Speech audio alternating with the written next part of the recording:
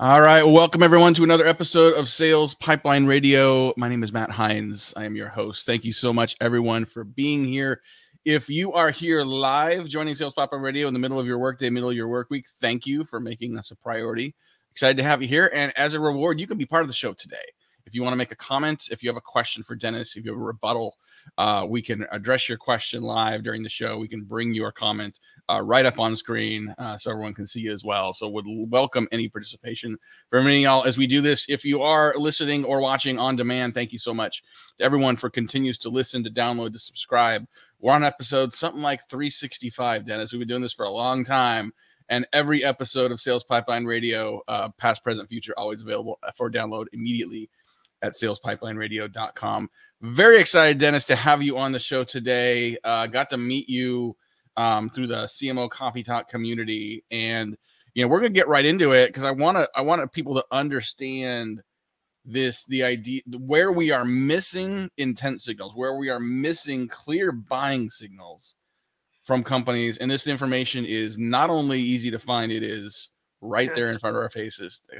Talk about what we're going to give people a sense of what we're talking about and how you came up with this. All right. Thank you, Matt. Boy, this is just delightful to be on your show today. It's very kind of you to invite me. And I'll be glad to quickly cover kind of how I did come up with this concept. It was just came to me, but it came to me after years of work. Not that I was working on the concept. Okay. So I have a few premises to my business model or why I'm doing it with this approach. First one is, I can't imagine anybody would argue with this. There's basically too many vendors chasing too few buyers. I get that that's not really groundbreaking. However, it's a fact of life. And because there's so many vendor equivalent offerings in the market, it's hard to differentiate them. The vendors struggle to do that because the other vendor down the street's got another one similar. Mm-hmm. And how do we know the other one down the street? Because when one salesperson leaves one company, that often goes to work at the competing company and starts selling those. Okay. The third one is that technology company sales teams, and that's my primary audience. Technology company sales teams are much more comfortable talking to their counterparts at their target companies. Translation, they're real cool with the CIO's organization, but they're less comfortable, unfortunately, with the business side. Mm-hmm. Again, this is not groundbreaking, but if those are the givens in the equation, is there a way through this mess, if you will, this complicated environment? And so the fourth one is the one that you just touched on. And I'll use these words very precisely. The regulated public domain is rife with data and information just waiting to be crafted into actionable intelligence. As a matter of fact, there's too much data, but the emphasis there is it's the regulated public domain. Why? Because it is regulated and yes, financial services is probably more regulated than anybody, and maybe utilities, et cetera, but they're all regulated because everybody's conditioned to use generally accepted accounting principles. And those accounting principles are true all over the world. So it's South Africa, France, Japan, China, India, United States, doesn't matter. They're all using the same generally accepted accounting principles. And all of them show up in the trinity of financial reports, income statements, cash flow, balance sheet. That's where they all show up. There's some fudging on the edges. I get that. But by and large, the information is laying out there for sales teams to be accessing if they know how to go about it. You mentioned this regulated public domain and the information available. Like, why is it not being leveraged today? Is it because there's so much and because it's too hard to get through? I mean, this is publicly available data, so you would think it'd be easily indexed, but I don't see a lot of companies thinking about and prioritizing buying signals and intent signals from this information. Why is that gap there? That's a fact. So here's a good way to test this theory on our audience today. How many of the folks that are on our call today actually are buying stock, say 2 trades a month? Mm-hmm. And I would say probably nobody. Why? Yeah. They stuck it in their 401k or whatever. They stuck it into a mutual fund because they can't deal with it's just the cornucopia is the nice word. It's just a fire hose coming out. And that's if they wanted to buy stock. Right. So if they won't even do it to make money, literally make money, they're not going to do it to figure out how it plays into the public companies they're going after.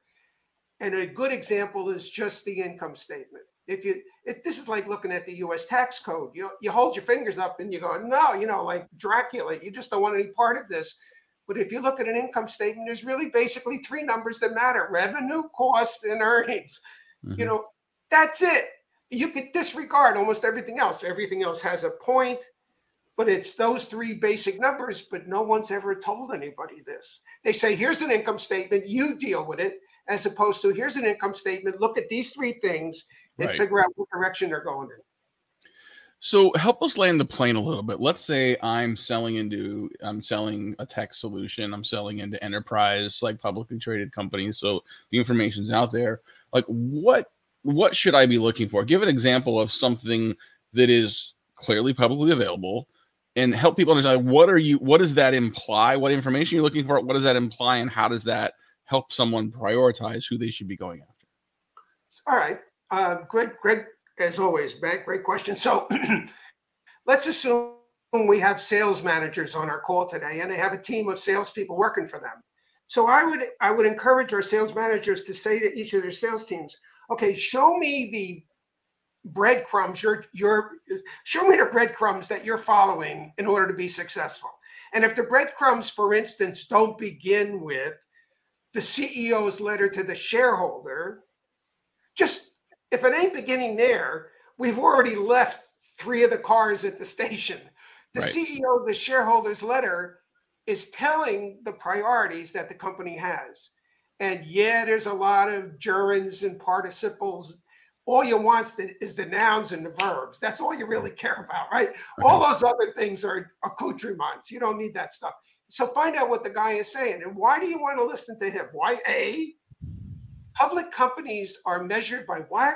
They're measured by stock performance. That's what the shareholders care about. There's other people who have stakes in public companies who may care about other things that are legitimate: environment, diversity, there's other things. But shareholders primarily care. They care about the performance of the stock price. Now, let me tie it together with the next one. What is the C-suite rewarded by? Their bonuses are predicated on the growth in revenue and earnings per share. So you have the CEO giving the letter to shareholders, and shareholders want to hear about earnings, performance of the stock price. So that CEO is telling them in the letter what I'm going to do to make you happy, because you're our primary constituent. Right. And then you realize the guy who's speaking or the gal who's speaking as the CEO of the company is rewarded on their bonus, which tends to be most of their money that they make, is built on the increase in the revenue and in the earnings per share, if you will. So there's two parts, there's two breadcrumbs right at the beginning. Right. If you're not starting there, you're just leaving money on the table, because once you get those things riveted, no matter what buyer you're trying to reach at the public company, no matter what level they're at, you can say to them, hey, how does what you and I are talking about relate to those two things? And the buyer, in my opinion, will befriend you, because you're empowering them how to move up the chain of command at the company that they're in. Because if that person's not sensitive to all of this, by you helping them to realize that those are the things that are driving this company, notwithstanding whether mortgage rates go up or down. So there's two of the breadcrumbs right there. And there's a whole lot of breadcrumbs. And what one needs is a pilot, a guide. Yeah. Well, let's not give too much away, because we want to make sure people are hiring you for some of that. We're talking today on Sales Pipeline Radio with Dennis Roman. He is the founder of Roman's Numbers. And I've just been fascinated, just the more I get to talk to you about like what this plain, clear numbers and what it implies. Okay, but here's my next question, and this is probably why the workshops are so popular and successful. How many people that are selling technology solutions, how many professional sellers are financially literate at this level, right? How many of them know what's on a balance sheet, know what's on an income statement, and talk a little about the importance of financial literacy as credibility to even have these conversations with the C-suite. Well, when I do the workshop, thanks, Matt. When I do the workshops, one of the things I tell them is, all right, let's take an income statement, break it down in your personal life. Mm-hmm. Your revenue on your income statement, your personal income statement, your revenue is the money you make at work. It's your salary, it's your payroll, right. It's the money, right. That's the revenue, okay? Right. And your costs are, what do you pay for the car, the house, the dentist, the pool in the backyard, whatever. Those are your costs. And what's down at the bottom, your earnings, are what you got left over either for disposable reasons or to save, we hope. Okay. Mm-hmm. And they go, oh, now I understand an income statement because somebody's just converted it into their real life experience. And that's what an income statement is for a corporation. And we need to be as comfortable looking at the income statement of the company we're calling upon in those terms and just get comfortable with it, because it's no more complicated than that. It's no more complicated than that. As a matter of fact, in the workshop, I tell my classes, look, your first slide should be, hey, I'm from company X. I shouldn't say that because there now is a company X, but I'm from company X and I'm wonderful. Okay, what's your next slide? The next slide, watch this, Matt, watch this, should be the income statement of the company you're calling upon. Put their income statement in front of them. Why would you do that? No one has ever done that before. Right. They're going, who the hell are these guys? Who are these people putting my income? And you just say to them, look, we're not here to sell you stuff. We're here to help you with your revenue or your costs or your earnings per share. You will have already moved yourself from fighting with the other 10 vendors or we're talking to the CIO over to the business side of the environment. Change your arguments. You'll change your audience. When I delivered a large class I had 60 people in it at a big tech company, and I was asked to do it to the research and development department at this big tech company. Now, the research and development department had 60 MBAs working in it. And when the guy asked me to do this, I said, why are you asking me to do this? You have 60 MBAs working for you. What do you want me to tell them? He said, Dennis, I've seen your workshop. Just tell them. And I told him, and the people at the end of it went, why didn't anybody ever tell us this before? And I'm going, what were you doing in Colgate? Or what were you doing? And what were you doing when you were getting your MBA? Didn't you understand that this is what that means? And the answer was no. Yeah. And of course, the 60 MBAs are not salespeople. Right. So your CA squared, change your arguments, change your audience, I think is really powerful. There can be a gap, however, between saying, okay, what really matters here, Mr. CXO, is increasing earnings and shareholder value, right? There's a big gap, or maybe there's not, you tell me, between like that outcome and you need to buy this software. We need to buy this marketing tool. You need to like invest in this infrastructure, point of sale, yada, yada, whatever. What are some strategies to sort of bridge that gap, to make it clearer to the executive that this investment is going to impact these metrics that they really care about? Great. All right. So we have another set of baseline points is one, nobody in sales and marketing or their bosses is ever happy at the end of the year. Everybody is disappointed. Right. The management's disappointed, and the people who work for management are disappointed because they had income goal, quota to meet, customer count to meet, whatever, and they never got there. If they got there, you and I would be out of business, right? If in fact these people were successful, they wouldn't be looking for extra help from other sources. Okay, so given that everybody should be hungry about what they should be doing to try to pick up another way to get into the environment, what I've seen is the more comfortable people are with having that kind of, here's the biggest dread that I think a salesperson might have: to get trapped in an elevator on the 14th floor for 10 minutes with the CFO of the company they're calling on. Mm-hmm. They're trapped in the elevator. Now, if this was a movie production, the actress would be delighted to be trapped in the elevator with the director of the movie. But salespeople don't want to be trapped in an elevator with a CEO who has one set of metrics, a COO who has a different set, and the CFO who has a different set, again, because they don't know how to speak that language. They don't know how to make those impressions. Okay, so now we have to bridge this. Historically, the non-success or the frustration by the year end is why Why? Because the arguments run like this. My solution is terrific. My solution is installed in 27 places. My solution has quality and it has innovation and it has an industry analyst that thinks it's wonderful. And all of those things are legitimate. But nobody on the business side cares. Right. Nobody on the business side cares. They want to know how you're going to impact the cost structure of the environment that they're operating in or the revenue structure. Here's a little known secret. If you look into the income, if you look into the financial statements, it's very easy to find companies that are swimming in cash. Swimming. They have so much money, they don't know what to do with it. And it's also easy to find companies that are going out of business potentially because their business model is shot. Now, you say to a sales team, who would you rather go after? People swimming in money or people who are broke? And most of the people are going to say, I'll go after the people swimming in money. Okay, fine. Well, what if we could tell you who they were? Well, I can tell them who they were.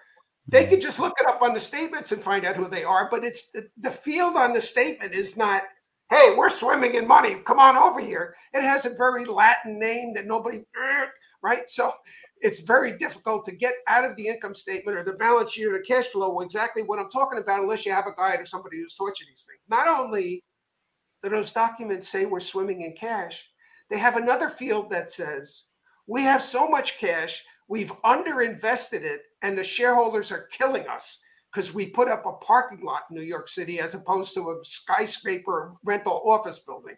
So all of those clues, and they're clues, they're not hidden. They're in plain view. But you know all the lawyer shows where they say, what's plan B? The plan B is flood the other side with 100 boxes of evidence in the discovery phase because there's one page in that 100 boxes that matter. Right. And they try to, that's the way the financial statements are. It's 100 boxes of evidence, but there's only a few pages in it that matter if somebody can tell you what those pages are. Breadcrumbs, if you get my point. Yep. We are almost out of time here, unfortunately. If you want to check out more from Dennis, romansnumbers.com, learn more about his business, his workshops. For other people listening to this, that want to just generally improve financial literacy, to be able to do a little bit of this on their own, what do you recommend? Like, where should they go? I mean, what are their traditional sources? Any books? Like, for someone who's like, I want to learn, but I don't have a background in this, where do I start? So there's a lot of books that are in the marketplace. I'm not a big book guy. I'm a big surf guy. I surf a lot of different sources, and probably the go-to site for any term that's related to financial services that you can't explain to your spouse. You think you know it, but if somebody says it, it's called Investopedia. Investopedia, free site. Every term you ever wanted to know about anything is explained there. It's a wonderful resource. So if you see a term that's floating by today, use that term and go look it up. It's like how we increased our vocabulary in grammar school, learn a new word every day or whatever, look in the dictionary. Same thing. If you pick up a new phrase every day and become a master it, then in fact, you're going to be a lot more productive and a lot more comfortable in your own 2 feet as you're trying to digest the marketplace and figure out how to use that to go after your public companies. Love it. Dennis, thank you so much for your time today. Thanks for all your insights. Definitely check them out. romansnumbers.com. Change your arguments, change your audience. Thanks everyone for joining us today. Thanks to Phil. Thanks to Andrew, Lucy. Thanks to so many others who are joining us here live today. Be here next week as well, 2:30 Eastern, 11:30 Pacific. We'll see you next week on Sales Pipeline Radio. Take care. Bye-bye, Matt. Thanks so much. Thank you.